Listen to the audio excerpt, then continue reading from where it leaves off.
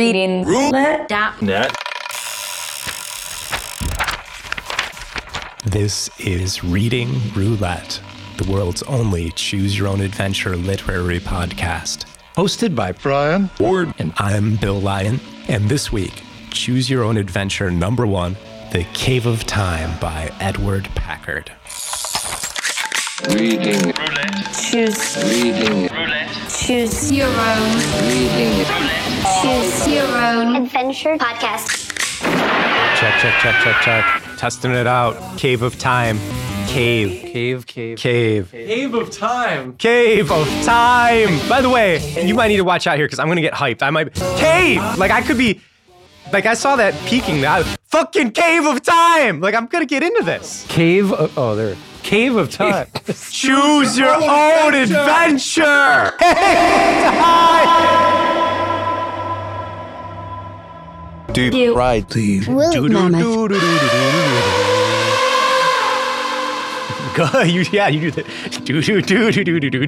And I don't know if I told you, they had this show on PBS. It's called Overhead. So it's called like Overhead Italy, Overhead Mediterranean, Overhead Hawaii. So all it is just like aerial footage of the topography of the countries. Cool. So the Hawaiian one, you know, they shot a lot of the stuff for Jurassic Park in Hawaii. So it looks like it when you turn it on. I'm like, wow, this is all Jurassic World should have been. Yeah, just that instead. Maybe even have like one or two dinosaurs, like very small. Yeah. In their natural habitat, but it's just like not even acknowledged. That would them. be fucking awesome. And that's It'd be a it. fucking awesome move. Like you just like kind of see from a distance like this dinosaur that might be eating a baby and you don't even know. You don't even like, I mean, know. I'm talking a human You don't baby, even- right? You know, just to be don't clear here. know. You're just like, whoa, shit, did I just see? No, You I could don't have know. people running, something like that. Yeah, running from the dinosaur. The perspective, but just not acknowledge any narrative. No narrative. Because it's always going to be the worst No element. narrative. Yeah, You know, they just get rid of the narrative. I agree. Jurassic World 2. No narrative. That's like colon, no narrative. That's in the title. Because when you're a kid or something like that, you know, you always think, Fuck this narrative. you don't need any narrative. No, you just want to see dinosaurs. Exactly. See you this know, like dinosaur, you in wanna- some of these movies, you wait. Or, Oh, fuck it. what was one that fuck it? You know, Mothra shows up at like Fuck it. an hour and No. a half into the Not- You go, no. What are you talking? Kimmy, no narrative, Mothra, like 2 minutes into the movie. You don't need a plot. No. You don't need a plot. Just a giant monster. A monster is enough of a story by itself. You know what I mean? Like, oh shit, there's a monster. Like You don't need a setup Yeah. for it. I'm impressed. I don't get to see a monster every day in my life, my actual waking life. I'm scared already. I'm impressed or something. And that's how I learned actually patience. I learned a lot of patience by watching those old movies. You have to watch this setup, this endless manners and everything. Yeah. And people just talking, you go, wow. You build it up in your own mind more because when he shows up, he doesn't really do anything. You remember that the old Chris Farley sketch? Which one? Where he's like Wolfman and he's like, No. oh, they're making fun of the fact that they had poor special effects. So he's like in a jail cell and he's, you know, a human being. He's like, I feel like I'm turning into a wolf. And then he drops below the camera. He like ducks down and has like a little, you know, like a little mustache. think I do And he's like, remember this. I am slowly turning more and more into a wolf. Then he ducks down again and comes up with like full wolf gear. He's like, I am fully a wolf now. The moon has made me thus. Yeah, I mean, it's not written that well, you know, obviously. But I feel like in those days, the suspense was just because they didn't have the ability to show a convincing wolf human. Although with the Dracula, why not? You could just have Dracula all the Just time. have him go to. I guess a lot of these people, you know, must have come from theatrical backgrounds, storytelling backgrounds. They weren't that radical. Yeah, they were thinking like we're no narrative. Why would Dracula necessarily have to have a structure anyway? Yeah. That kind of goes in with these Choose Your Own Adventure Oh, good books, segue. because you know, this is one of the most successful experimental storytelling. Maybe the only. Yeah, or maybe the only thing. There's like the Beatles. And Choose Your Own Adventure is the only successful experimental art forms Maybe of modern times. that movie Memento. That's like it. That would put the Memento. Between Choose Your Own Adventure and the Beatles, you get Memento. So I guess that brings us to our first episode. Oh, we do. All right. Reading roulette.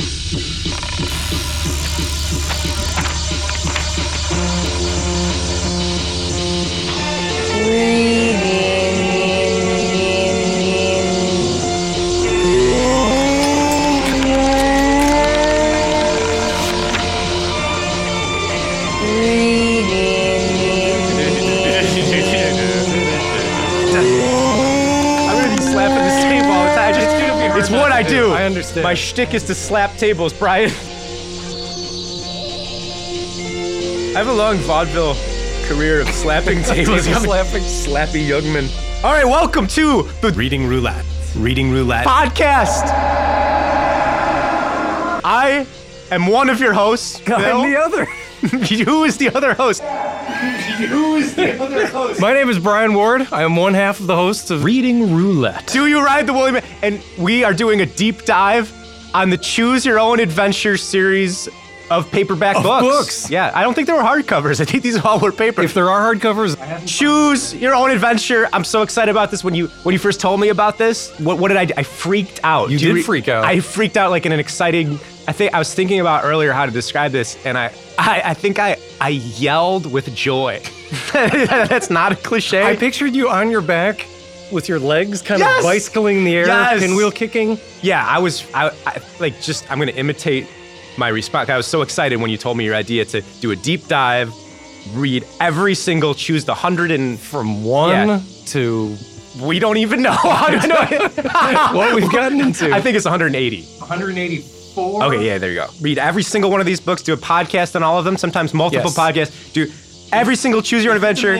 My response was, I think I went, like almost like you had scored a touch, like somebody had dunked, it was like a monster dunk on somebody. It's like Sean Kemp, like dunking over Spud Webb. I don't think that ever happened, but if it did, I was like, oh my God! This is actual. It's like an actual reenactment, like a Robert Stack Unsolved Mysteries is me. There was a little more giddiness. Oh It wasn't more like yeah. excruciating Yeah, no. agony. Oh yeah! Oh yeah! But oh my God, I love these books. These are so great. What I was telling you about that YouTube video I watched where that guy, he just, his eyes lit up. He was somebody maybe a little bit older than us. He had a book and he was like, a wave of nostalgia wafted over me as I read these books for the I'm first sure, time in I'm 20. sure. So this has been, it's 1977. The first one is written. So this is 40, is that 40 years now? 40. Wow, that's insane. 40 years. These are older than us, slightly. Slightly older than us. But I've always thought they came out when we did. We grew up in the 80s, the mid 80s, probably the best time to grow up in Best. America and the history of the world. Yeah. For pop culture, entertainment geared towards Preach. youth. I just always remember these books being around and having them in front of us. The smell is the same. Oh, the smell is so good. It's almost like a recipe. You know, it has little, like, it's like 1/8, 1 teaspoon of mildew. You know, a little more on mine than Yeah. than a teaspoon. There's like a tablespoon of like kid throw up and like that pink salt stuff that janitors the would put over sawdust. the throat. Yeah, the It's got a little sawdust, sawdust. whatever that. I can see some of the pink sawdust in mine. You smell a little librarian. My book's a little funkier. Yeah, yours is a little funk. Mine looks a little more mint. Anyway, yeah, the smell of these is glorious. It's amazing. The covers are beautiful. So we're gonna do this week, whatever we're doing, The Cave of Time, #1. Very first book, The Cave of Time. We need to hear what this book is about, Cave of Time. Why don't you read, these are so great, the back jacket, and give us a little synopsis, Brian, of what we're gonna hear here. The very first book, the whole series, it begins with a black void. How appropriate. Looking into the blank nothingness with a weird little lizard salamander creature. You're describing the in front picture. of I thought this was the actual copy. I thought you were reading. I'm like, wow, vague and deep. Stare into the void. Stare into the You void. already bought the book. Child. So you are the hero of your own adventure. You are lost in a strange, dimly lit cave. Gradually, you can make out 2 passageways. One curves downward to the right. The other leads upward to the left. It occurs to you that one leading down may go to the past, and the one leading up may go to the future. What happens next in the story? It all depends on the choices you make. Is that written there, or did you just... that's great. That's true. That's good copy. Only you can find out. And the best part is, you can keep reading and rereading until you've had not one, but many incredible, daring adventures. Oh, did I? Oh, did I? And this book has how many endings does this book have, Bill? I don't know. Look it up in the database here. Oh, this is just on the cover. The database on the front cover says 40 possible endings in the course of these books. 40 is a good amount. Yeah, that's high. The cover has some of them. You see there's a purple dragon. Purple dragon. A guy in jeans riding a horse. the T-Rex in front of the moon by a castle, a bearded knight that I believe you never meet. No, none of this happens. You've hiked through Snake Canyon once before while visiting your Uncle Howard at Red Creek Ranch, but you never noticed any cave entrance. It looks as though a recent rock slide has uncovered it. Though the late afternoon sun is striking the opening of the cave, the interior remains in total darkness. You step inside a few feet, trying to get an idea of how big it is.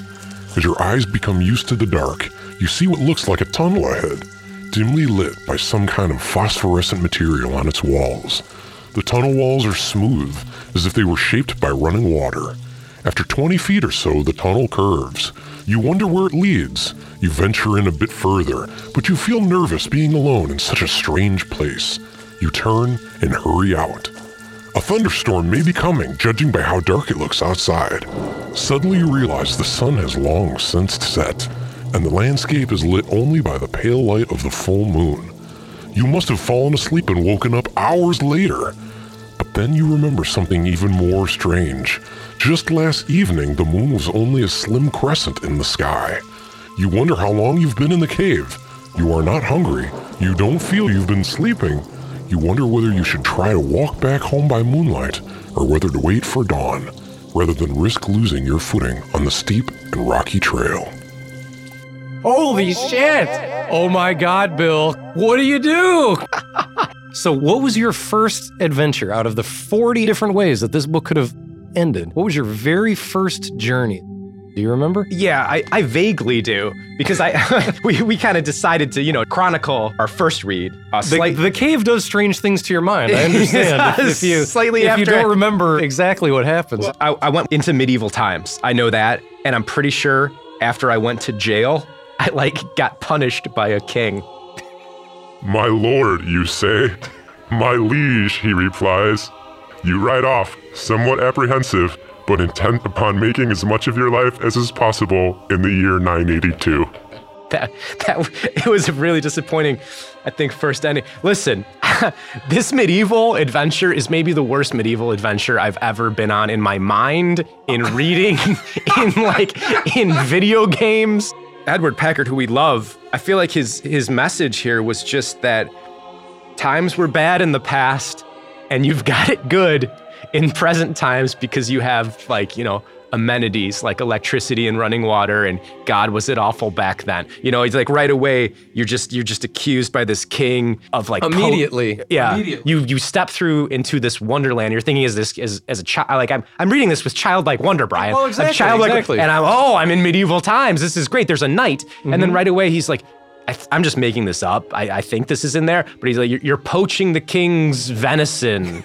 Or whatever, and then you're imprisoned immediately, and there's no good outcome. The knight is kind of a dick he's too. He's a terrible character. He's a big dick. And then there's a section where they just laugh at you for saying I'm from the future. It's if you tell them you're from the future, turn the page away, and you tell them, and they're like, "You're not from the future. I don't believe you." That's the freaking ending. And they also look disappointed at you if you say the other thing. Both ways are terrible. You've made some transgression that everyone knows is horrible and offensive. Yep. When I think of knights and kings, of course, the kings have 8-foot tall, long clown feet. Yes. You come into these adventures as a kid looking for excitement and wonder, and you find the ultimate bureaucratic dead end. Yes. The very first thing that happened to me, I ended up braving the wind, and I ended up... Wait, so you didn't go back into the cave? I think that's your option in the beginning, right? I did not go back. I immediately went I was already sick of the cave. Hold on, before you go this is...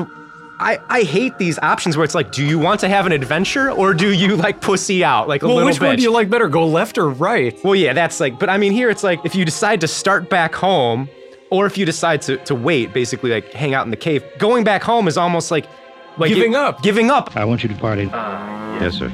So I always choose my first read through, I always choose the most daring, I always choose the hardest option, the most fun. I ended up going back in a cave. Yeah, you have no other option. You have to go. It's called the freaking Cave of Time. Yeah. It's not the go home of time. And I could have been a printer or a soap maker. Oh, and I chose to die as a printer. That is a dark chapter in this book.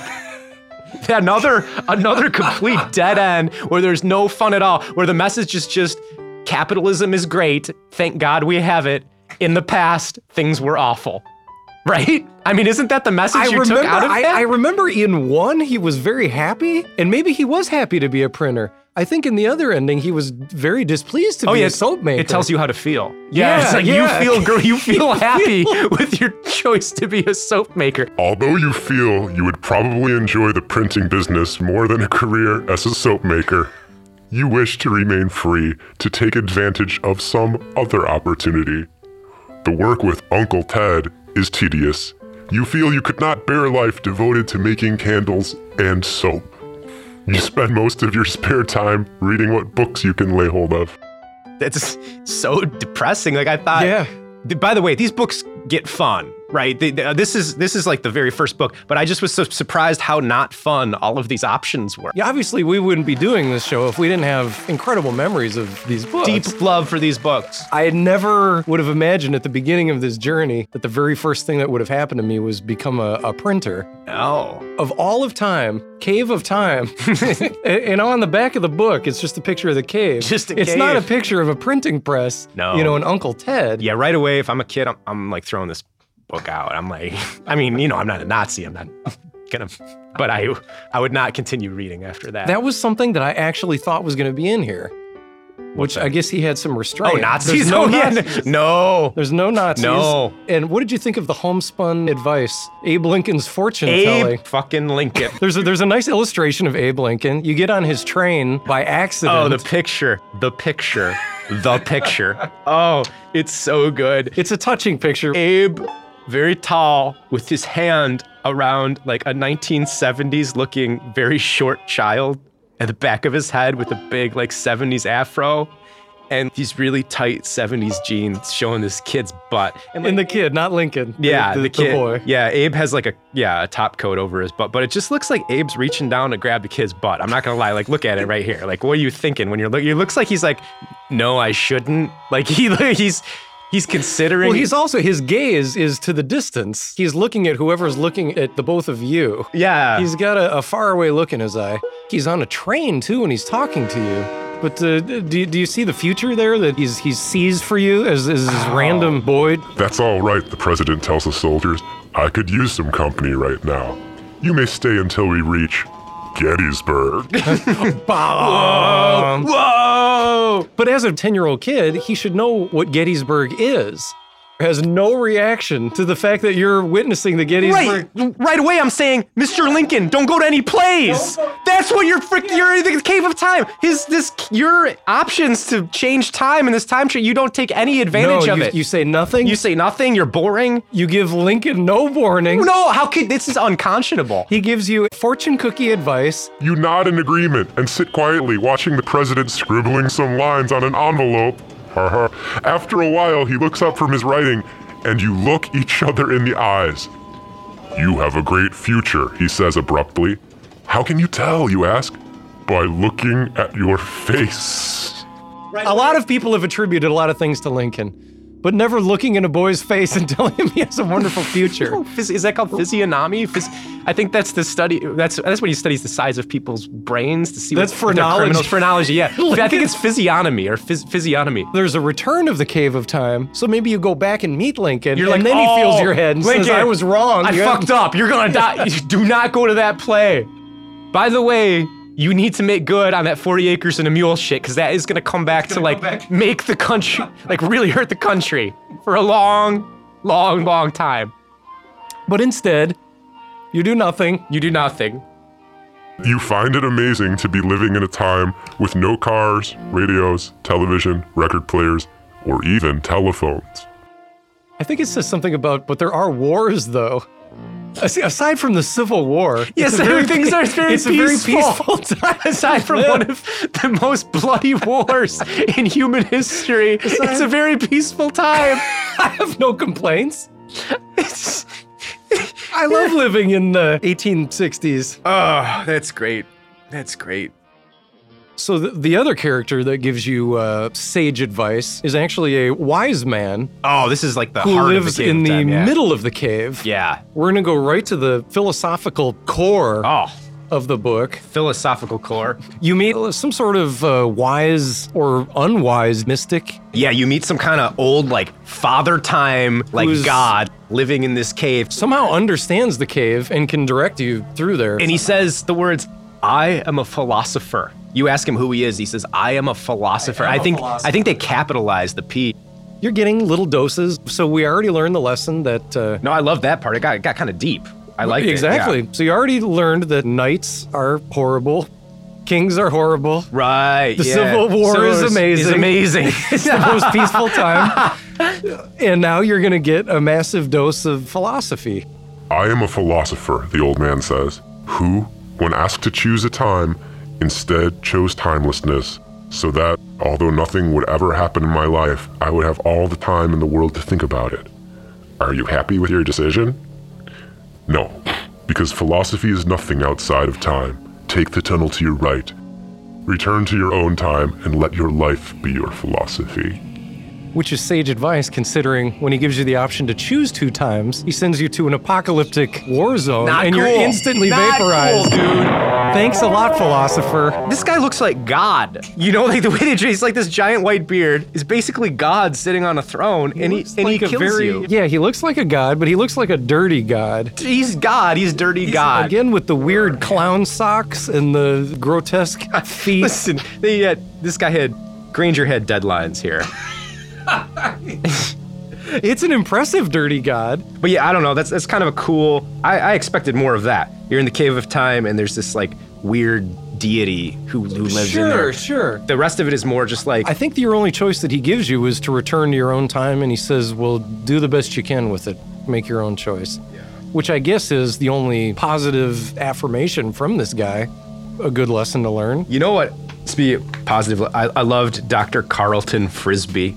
My favorite character in the book. Yes. If this guy does not come back in book like 170 He needs to come back. or something, Yeah. that is a crime. Dr. Carlton Frisbee, the famous paleontologist. Famous paleontologist. I love that name. Glorious character. So basically, you go on this Loch Ness adventure, which I feel like that was the best adventure in the book. Did you? What did you think? Another amazing illustration. Amazing illustration. Because the Loch Ness Monster, according to the front cover, is purple. Yeah. I love that. He has giant fangs, Yeah. but looks goofy as hell, looks lovable. Oh. Even in one ending, when you're basically jumping into his mouth, it looks like to be eaten. He has the same expression whenever he appears.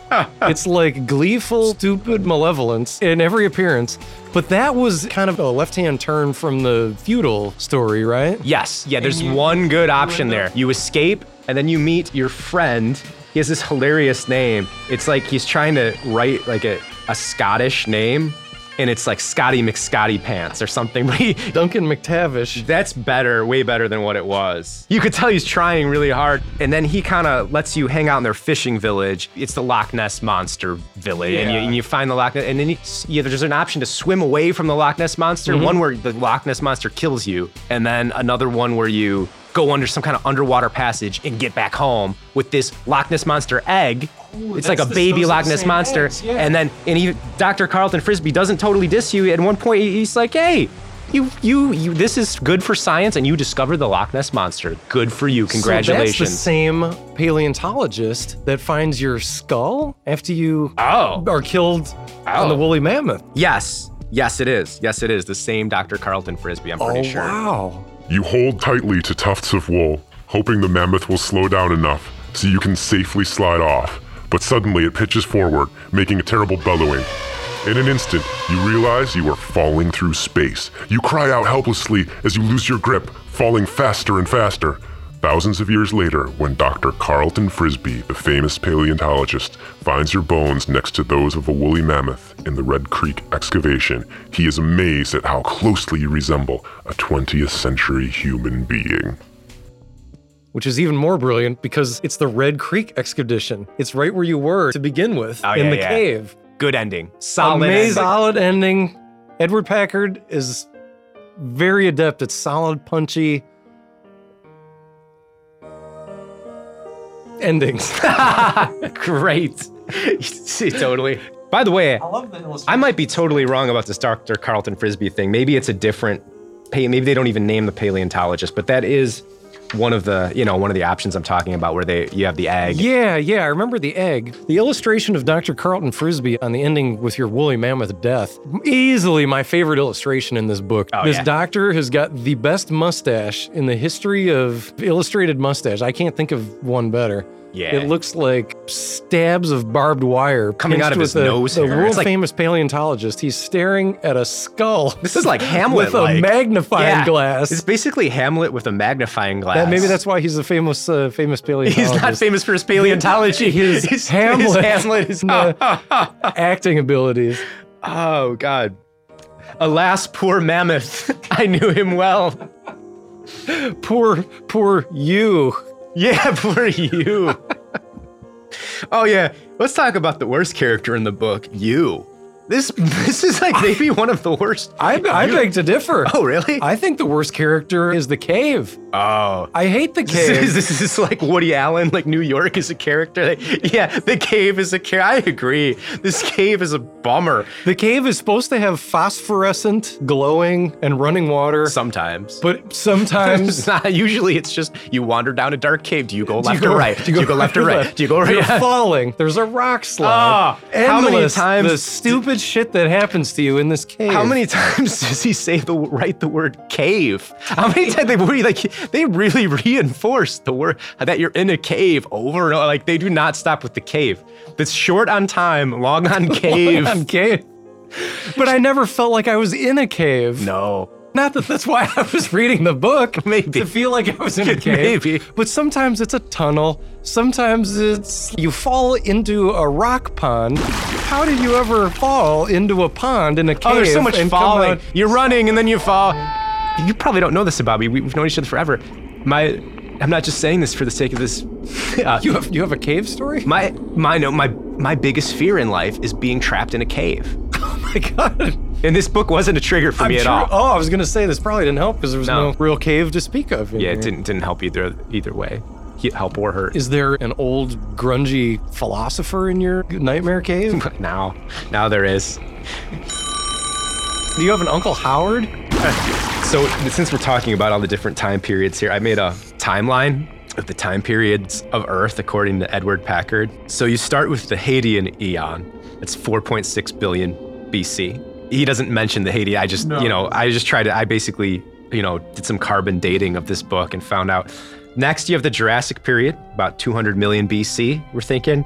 After that, Paleolithic, 20,000 BC. And after Paleolithic, the next period of Earth history is medieval England, 982 AD. Nothing else. I felt so cheated by that. Those are all my favorite periods of history, like just completely skipped over. And then you go right from 982, you think there's gonna be all this no Renaissance, no Leonardo da Vinci, Nothing. Ming Dynasty, 1600 AD. We're talking like late Ming Dynasty. And then And what happens in it's the like Ming Dynasty? one page. You show up and you instantly are forced into servitude building the Great Wall of China. Yes, you're enslaved. Instantly. No fun, no meeting. Probably Edward, probably didn't know anything about Chinese history, just to be honest here. He just basically, thought, hey, Great Wall. I know that. Great And Wall of something wants China. me to say that that's a badass thing. That he sends you to this place and then just gives you this thankless, pathetic role. But really, it is just pathetic and thankless, It's, not fun. which is the love-hate relationship with these books. As amazing as they are, a lot of the endings are really unsatisfying. Oh, yes. And I think that's good because as a kid, something always happens miraculously.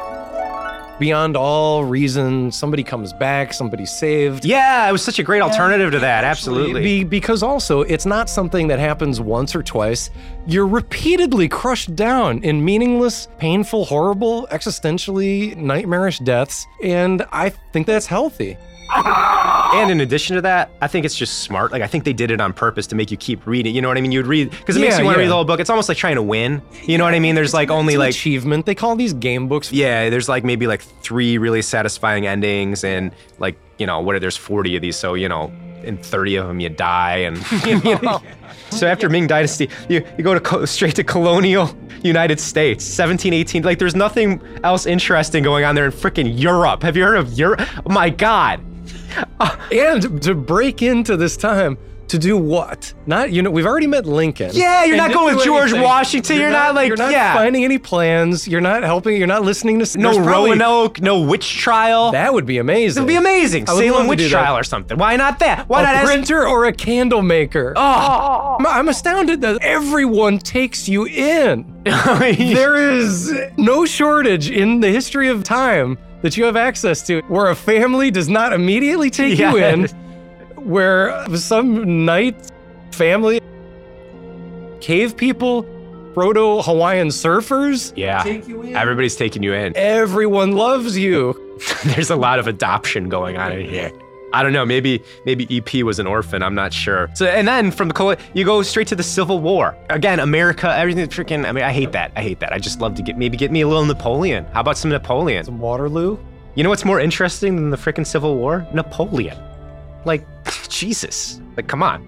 Like, When they sent him out to the island, Elba. oh yeah, you could have met. Yeah, Napoleon on Elba. That would have been cool. That's interesting too. What do? It's you and Napoleon on out. I'm sure he wasn't alone, but. Not if you go through the Cave of Time and find him. Cave of Elban Time. Well, when I texted you, it came out Cafe of Time, Love which Cafe, I was yeah. really interested in too. I think that's our destiny is to open the Cafe of Time. Will you have a latte? And like, I don't know, we just name them after boring periods of time. And then we just throw the latte in their I have face. 2 coffees. The right one or the left? Yeah, just give me the coffee, asshole. And you go straight from the Civil War to the freaking Titanic, World War II London, Cadillac times. That's what I named, 1950 AD. That was a very odd Then ending. the present, 1979 AD, and then you go to this very unsatisfying future, 2022 AD, where people ride bikes. Do you remember this, Brian? Well, I remember a future that was even more pathetic, but I remember the bike riding. Tell me about the world outside your entrance to the Cave of Time. Is it in America? What year is it there, you ask, as the two of you walk along? The year 2022, of course, she replies. You mean people are still wearing blue jeans then, you ask? They've come back into style lately, she laughs. You must have some new inventions that we did not have in my time. Tell me about your most modern things. I think the best things are the bicycle trails. Since 1997, they've allowed no new roads to be built, only bike trails. And now there are as many miles of bike trails as there are roads of cars. Cadillac, the car of the year, every year. It's you and Louisa. What a dead character. What if That the dead-ass Louisa? Oh my God, like that character has no personality. That's just a cardboard. They should have just called it character. They should have just said you and character X. She makes Nick Tyler, son of the Candlemaker. Oh yeah, The life yeah, he's of the like party. Falstaff compared to this girl. Yeah. Oh yeah, was it Nick Tyler? Is that it? Yeah, that's freaking great. Yeah, this girl does nothing. And there's, I don't know. You find her wandering in the cave? Yeah, you find her, and she's from it's from 40 years in the future, basically our times now. So it's kind of funny to hear that little anachronism of whatever EP imagined the future was in 1977. He thought in 1997 we'd eliminate cars and have bike trails. Little did he know. Little did he know. We'd still be fighting wars over gasoline, right? So in this future, there's no new roads, but Cadillacs come out every year. Yes, I love, yeah. And the costs of all the bike lanes are paid for on gasoline tax. It's a very confusing vision of future. I don't think he thought this out very hard. How about the other future, 3742 AD? This one was one of my favorite endings. I think so too. One of my favorite observations of this whole book. In the year 3742, they wear khaki pants and khaki shirts and tan sneakers. That's the funniest future costume I ever heard in all of science fiction. I'm not a huge science fiction reader, but I mean, that's really funny. No space helmets. No helmets. No moon boots. No Nothing. oxygen masks. Nothing. Like a khaki Canadian tuxedo, basically, is what you got there. Well, you know why eventually when Please. you see what your life is like there, because of course they take you in, Take you in. and you have a nice view of California, or is it? Right. It turns out it's a view of a wall, you Yeah. know, with a picture, and you get your choice of 10,000 movies. Yeah, you get Netflix. Netflix. Is that fucking hilarious? He invented YouTube, Netflix. Yeah, he foresaw Netflix, but he thought it would take us 1,700 years to get it. I mean, to be fair, the computer didn't do very many things in 77. I mean, you had Atari. No. So he didn't see it. But yeah. The year 3742. One thing disturbs you. No one has made any new movies in the last 300 years. The end.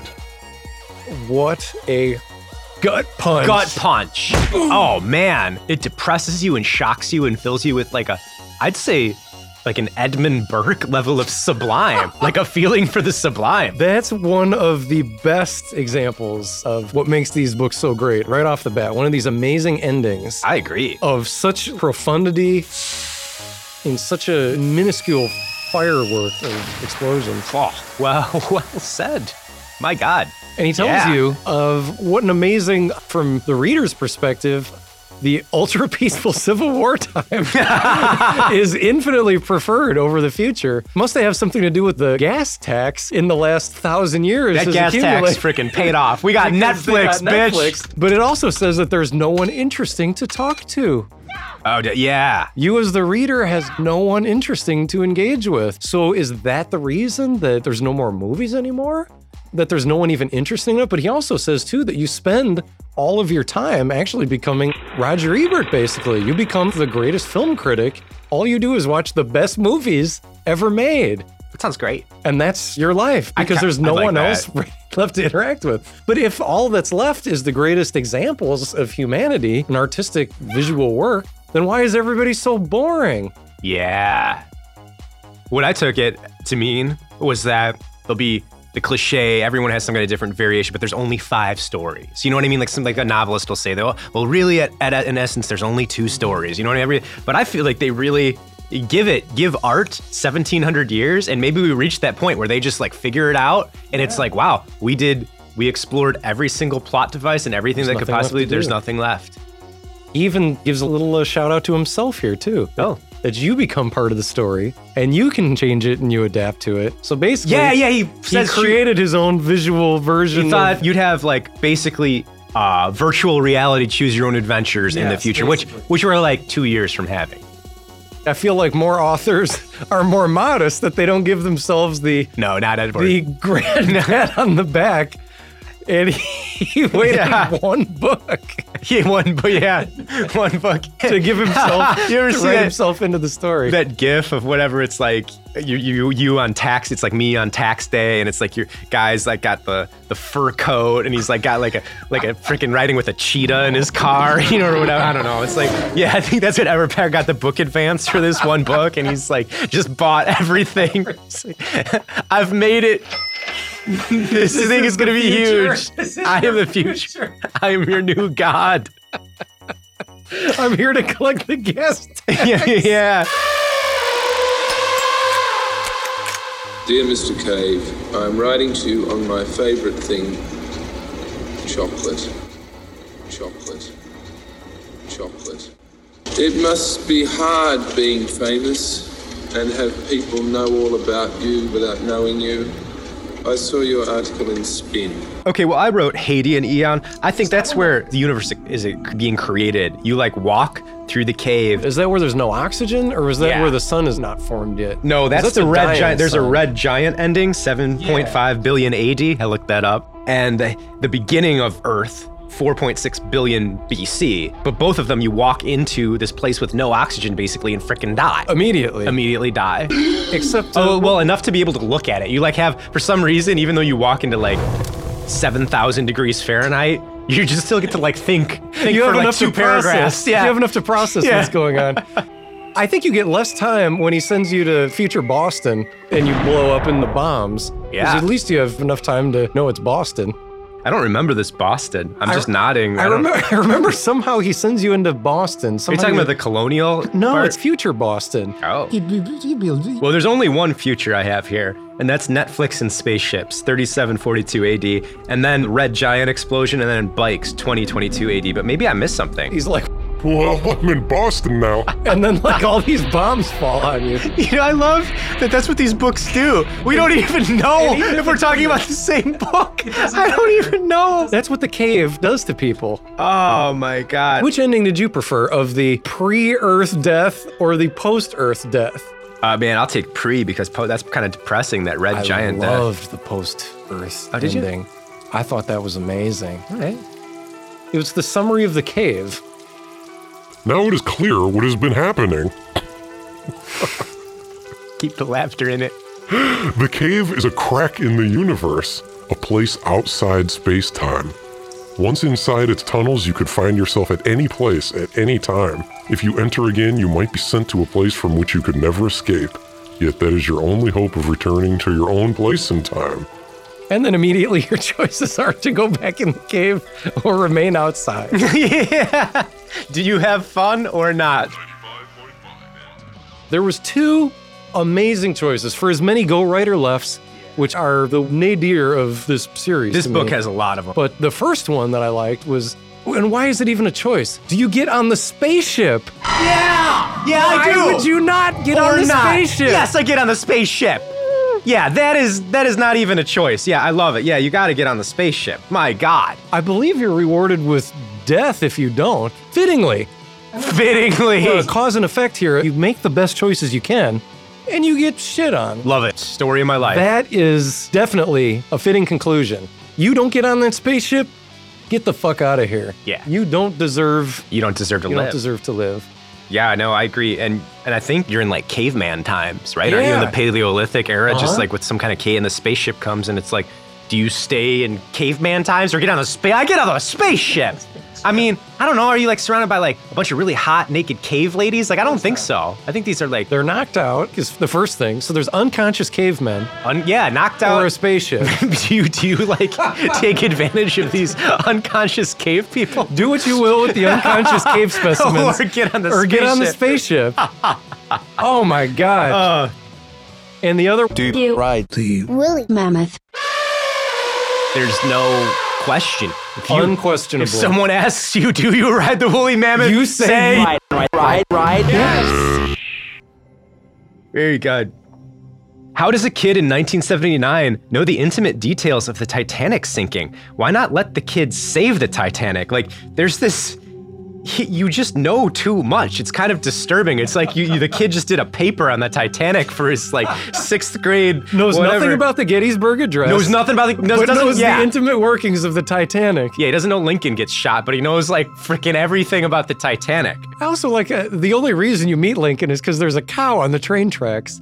I like that. That's good writing. It says You sadly return down the stairs and wait in line for one of the places in the lifeboat. you just accept that. Yeah, it's gonna. I guess it already hit, so there's no way you can really. Oh yeah. Captain, you call out. You may not realize it, but the ship will sink in only 2 or 3 hours. He turns and looks at you gravely. I know, he says softly. But we're going to fire distress rockets. That ship out there, the Californian, should respond to help us. They will not respond, Captain, you tell him. They can't believe the Titanic could be in trouble, even though they see your rockets. Your only hope is to put your strongest men in a lifeboat and have them row toward the Californian at top speed, firing rockets as they approach. Great heavens, you have bold ideas, the captain replies, but I need every man I have to lower our lifeboats and keep order among the passengers. I can't believe the Californian will not come when they see our rockets.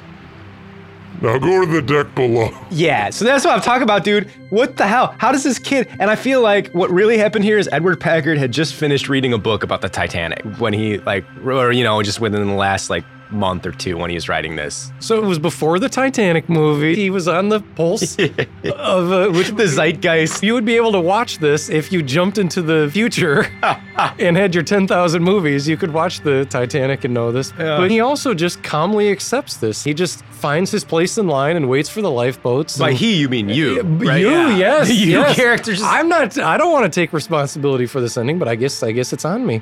Does DiCaprio at least paint your picture? Like, you don't even get that. Like, what's up? Yeah, and you lose hope of ever going back to the Cave of Time. You find your family in, like, about 2 of them. And your Uncle Howard is a dick, which Oh, you knew yeah. he would be. Your loved ones in these books, a lot of the time, they're kind of dicks. Yeah. I mean, I think that's kind of common sometimes in children's fiction too, though. Like The non-believer. Yeah, the non-believing adults. I found the name of your Scottish friend, Angus McPhee. How could I forget Angus? His wife took me in. They made me fish. I gotta tell you this is maybe one of my favorite parts of the book, where you knife the wolf. Oh, the wolf knifing. Holding your knife with its long ivory blade pointing upward, you advance very slowly, step by step toward the wolf, which stands growling softly, apparently confused by your boldness. Then it springs. You lunge with your knife, twisting your body to avoid its awesome fangs. Your knife cuts through nothing but air, but the wolf succeeds only in tearing off your bearskin coat. It stops for an instant to sniff at the coat, and you turn and plunge your knife into its neck. The wolf twists, looks at you with hate in its eyes, and falls limp, its spinal cord severed. Now you are a true Stone Age hunter. You skin the wolf and walk into the cave. and fall into a bottomless pit immediately after. Yes, you do. That's one of my favorite parts of this. Now you are a true Stone Age hunter. Oh my God, I love it. The sentence, the wolf twist, looks at you with hate in its eyes. Its spinal cord severed. That's funny to me. Is that funny to you? It's incredibly visceral. For this kid who's just like Abe Lincoln looks into your face and says, I predict you have a good future. The Civil War is great. Everything's great. And then you like have this wolf murder. You're just a kid in the 70s with your pants and your hair and you're severing spinal columns and skinning. That's how the 70s were. Everybody had knives. Ivory knives. Ivory knives. And there is an awesome illustration of that wolf too somewhere where he's getting the better of you. Yeah, that's a good picture, yeah. I have some really, to me, I took some notes on what I thought were some horribly written sentences that made me... You found some clunkers? Yeah. Like a bad dream, where the scene suddenly changes into something entirely different. Isn't that hilarious? I also like, on the same page, You have no desire to be involved in building the Great Wall of China. Great sentence. or for that matter, to be taken to another planet by aliens. It presumes too much, I think. I have a lot of desire. I have a lot of desires to build the Great Wall of China. Here's another set. This was my possible Bulwer-Lytton candidate for worst closing sentence in an imaginary novel. I don't know if you're familiar with that, the Bulwer-Lytton contest. One of my favorite books of all time is the first one. It's like people write in an imaginary opening sentence to an imaginary novel and try to write the worst sentence they possibly can. So this is one of... The year is 1940. The place, London. Isn't that great? I think isn't that the ending? It is. It's the end. Well, it is maybe the worst ending sentence I've ever heard. With an illustration of a radio and a candle. Oh. So I guess talking about Hitler, that's as close as you get. You know, this is one of the Paleolithic Stone Age kind of thing. Luckily, there are no babies. They could never survive the migration. I loved that. Yeah. That jumped out at me immediately. Did it good, And imagine reading this as as anyone. It doesn't even have to be. It doesn't even have to be a kid. Just anyone reading that. Luckily, there are no babies. Like you were reading this as a kind of, modern American where you try to have a reason for everything in a plot, like in a movie or whatever, like no plot holes. And I feel like his editor probably said, you need to make a sentence here that describes that there were no babies, because they would never, you know what I mean? Like, this just doesn't even make sense. You know, this Cave of Time book is a little off the rails without mentioning listen, everything else is fine, but I don't understand. You can totally understand like all the spaceship, all the shit that does not make sense. The sheep-sized bugs, I'm good with that. Like, I just feel this has editor malpractice written all over it, that sentence. It definitely jumps out. Now, I have a beautiful sentence in here. Like, here's some really good writing. He got to kind of stretch. Finally, your faith is justified, for you smell a fresh breeze blowing across a field of new-mown hay. Love it. Love new mown. New mown. It's hyphenated. New mown hay. That's beautiful. That's like German. It's beautiful. New mown hay. And then there's also Dapple gray horse. I knew you were gonna say that. Yeah, dapple gray hyphenated again. And then he's good with the hyphens. Oh, very good. And then finally, a mournful hooting. Speaking about it, that's great. It's beautiful. Mournful hooting. I mean, especially in this desert of prose. Like, you know what I mean? Luckily, there are no babies. They could never survive the migration. You go from that Field of new mown Oh, hay. when you heard that, it's like, oh my God, like water in an oasis in a desert of You've given me horrible writing. sustenance. Yeah. I can go on. My favorite writing was The death ending. the final death ending. Oh, let's bring that up. You take the first tunnel and follow it, on and on, until you begin to wonder whether you are going around in circles. What can this mean? Perhaps time itself is slowing. You are nearing the point of exhaustion and begin to feel very cold. You see an opening up ahead and stars shining. You step outside on barren ground. It is bitter cold. Even though there is no wind, you know you will freeze if you stay more than a few minutes. Maybe not that long, for the air seems very thin, as if you were on top of a very high mountain. You find yourself gasping for breath. You look up at the clear, cold night sky, studded with thousands of stars. Among the stars, you notice a disk the size of the sun that gives off a dim red light like a dying ember. What could that sun-sized disc be? Is a sun? Could it be a sun? What could that sun-sized disc be? There's only two options, a sun or the sun. That's pretty funny. But the rest of it is good. That was a good ending. I agree. I mean, by a good ending, I mean a cruel and terrifying ending for a child. Which is a good ending. Which is I good. think, in these books. Yeah, I mean, when you... I was reading the other day about... God, I never know how to pronounce his name. Is it Roald Dahl? Yeah, the Roald Dahl. Yeah, the Charlie and Chocolate and everything. I was thinking, you know why these are probably perennially successful is maybe because like violence has been so anesthetized from not our society. Like violence is huge in our society, but from like kind of childhood. Like even we were talking about these like rewrites of these books and stuff are kind of like Sanitized. Sanitized. And I feel like you almost need that kind of violence in fairy tales, like the Little Red Riding Hood kind of thing. That element of real danger. Yeah, I feel like there's something about just the kingdom of childhood that you need that direction, like as in like a compass, you know, north, south, east, and west. You need this direction of infinite violence to make you believe in like infinite wonder. I think kids are like smart like that. And I mean, that's one of the reasons I gravitated towards these books. It wasn't like I was like a particularly morbid kid. I like, you know what I mean? I like, you know, unicorns and ponies and whatever, but, you know, sprinkle a little Jesus in there. But, yeah, loved a good violent ending. It made it feel real. You know, I wouldn't have bought it. Otherwise, I would have been like, this is some bullshit. My bullshit meter as a kid would have been going off if there was no violent ending. Yeah, if it's too polite, then there's no real stakes involved. Yeah. Those fairy tales, the original endings, like Cinderella or Sleeping Beauty, the lady gets thrown out the window and impaled on a fence post. Hansel and Gretel, what's going to happen? They're going to get cooked alive. They're gonna get cooked alive, and I love it. As a kid, I'm like, this is great. There's no way to sanitize there. Nah. It shouldn't be. Yeah. It has teeth to it. Agreed. Love the violent, destructive endings. The and this violence is an essential part of these books. And that was, I mean, that's an insanely depressing ending for a kid, because basically you're like, whoa, the earth is going to end one day, and there is no God. You know what I mean? That's And what those are the like, worst. Anything where you're actively ripped apart by something is bad enough on its own. The worst endings are those cosmic, existential nightmare deaths. Absolutely. There's so many like horror-filled endings where it's... And these books have such a way of delivering those in a way that I really don't know of anything outside of poems. There's not like a book of children's poems where you dive, cosmically, and like some H.P. Lovecraft for kids.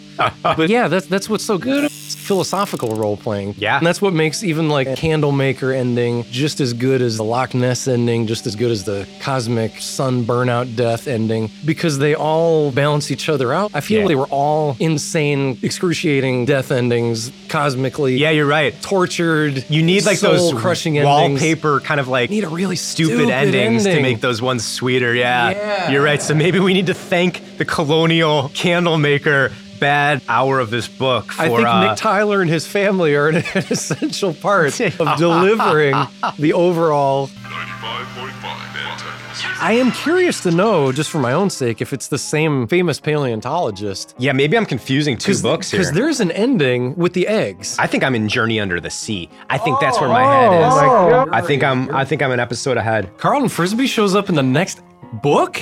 No, well, listen. The Loch Ness ending. You bring the egg back.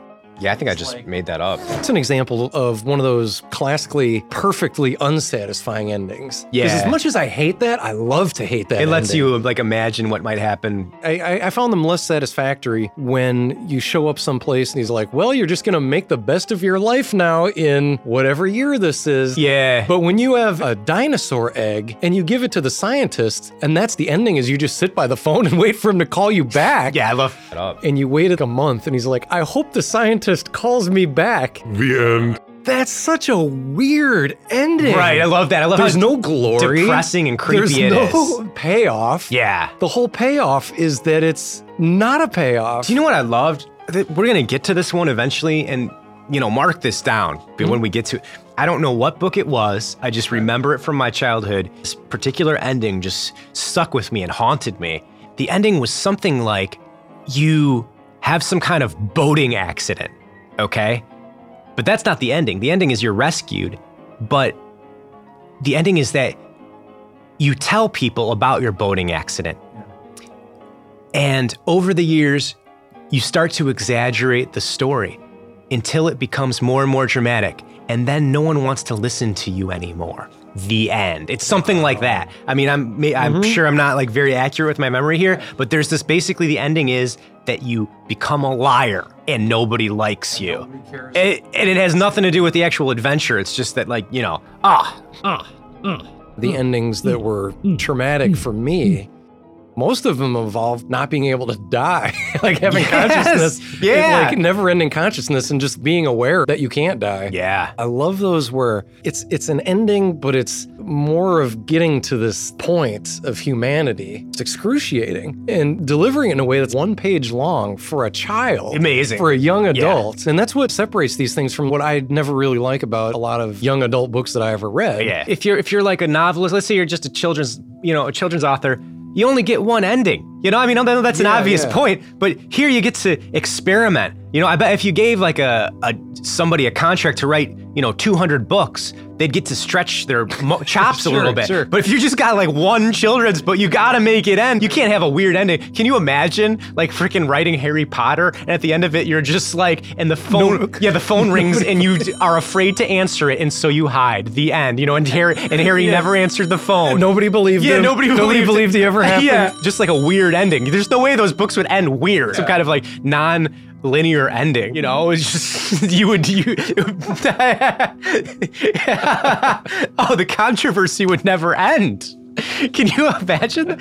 Or like, just if Top Gun, let's just take the movie Top Gun ends in some kind of weird, give me a weird, like Iceman, like Val Kilmer just, he's just staring at the phone in silence. It's almost like that Simpsons, where he's like erotic cakes, Exactly. Like, See, if there was one Simpsons episode and that was it. Yeah. But that's what makes it so amazing. It's, just one of all of those. Yeah. But yeah, when you get 40 of them, you can kind of experiment and get So you can get stretch, freaky. you have that bravery of being weird. Absolutely. It's a way that you can deliver that strangeness and make it impactful and make it sensical.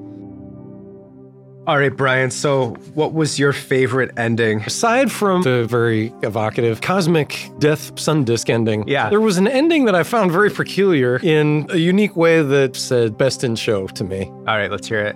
When you finish recounting your tale, he says, "It is strange that we have met. I have tuberculosis, and no doctor in Boston can help me. My only hope is to reach a future time." "I think it's my only hope too," you say. "If we help each other, I think we can find our way back to your time." "My new time," he replies. The two of you shake hands on it and set out on your quest the next day at sunrise. Together, you're successful in finding your way to the present time. Your friend from the past is cured with the help of modern medicines, and later becomes a history teacher who is known throughout the country for his amazing knowledge of life in colonial America. It's great. Love the word tuberculosis. They have a plan at sunrise that they're going to a different time. We're going to get medicines. And they do. I like that you're shaking hands with this guy too. Just like, fine. Obviously, I just gotta get some medicine. Tuberculosis, fine. Gonna get that sweet Pfizer stuff, and yeah, we got it. You just take anti-tuberculosis medicine and you're fine. How about you, Bill? What was your favorite ending in The Cave of Time? I think it has to be going to 3742, where you have Netflix and chill. I think out of all these unsatisfying endings, Netflix and chill sounds pretty good, especially like in some kind of virtual reality future time. Love it. And I would love to see the last movie ever made, too. Oh, Wouldn't that yeah, be because you know interesting? they don't make any more. Yeah. Cadillacs every year, but you have no idea. What if it's just like not, they're just kind of like, oh, oops. We should have quit like 300 movies ago, but we. Or I think it's Jurassic Park, Yeah. Jurassic World 2. No narrative. Yeah. It's just leave it there. Well, on that note, It's good. I feel like if anyone actually listened to this, their brains are like hurting right now. They're like, I didn't want to think this much about the Cave of Time. I just wanted to remember time it. in the Cave of Time. Yeah. I'm going to go home and stare at the phone. I hope it rings. Hey, you got anything else, Brian? Yeah. Oh, we should do that. And then we should do some kind of like, thank you for listening though. Thanks for listening to another episode of Reading Roulette, the world's only choose your own adventure literary podcast. Find us on the internet. Oh, I mean, we might have to edit this in after we actually get a website. At readingroulette.net. shoot us an email, readingroulette.podcast@gmail.com. Shoot us an email or give us a like on Facebook at Reading Roulette Podcast. There's probably a Twitter somewhere and other kinds of social media shit, right? Thanks for listening, everybody. For Reading Roulette. I'm Brian. I'm Bill. We're going to try to find our way out of Red Rock Canyon. And next time, we will tackle Journey Under the Sea. Choose Your Own Adventure #2 by R.A. Montgomery. I'm going to phone that one in. And if you have any old books, send them in. Yeah, please. Send them in. We're missing some of these books. Missing a couple dozen. Yeah. Anyway, thanks very much.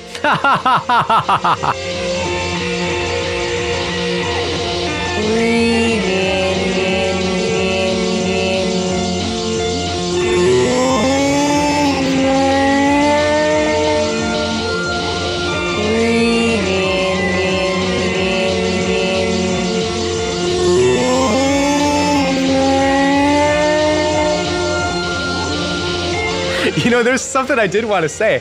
I had a catchphrase. Well, now's the time. I wanted to say, I've been waiting my whole life to have a time to say this. I want to say at the beginning, though. I forgot to do it. Oh, we can do the beginning all over Let's do the beginning.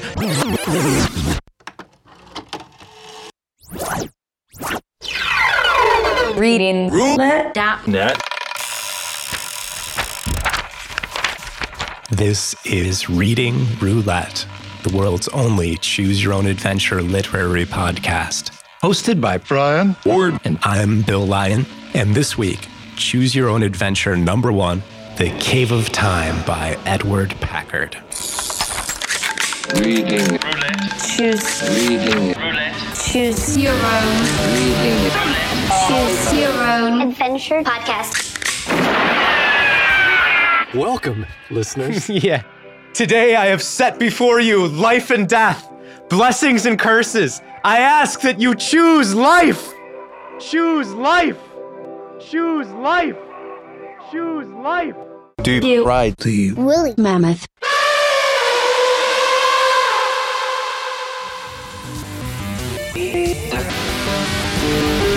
For Reading Roulette and Brian Ward, I'm Bill Lyon, reminding you that whether you're pro-choice or pro-gun, we can all agree to be pro-reading and pro-adventure.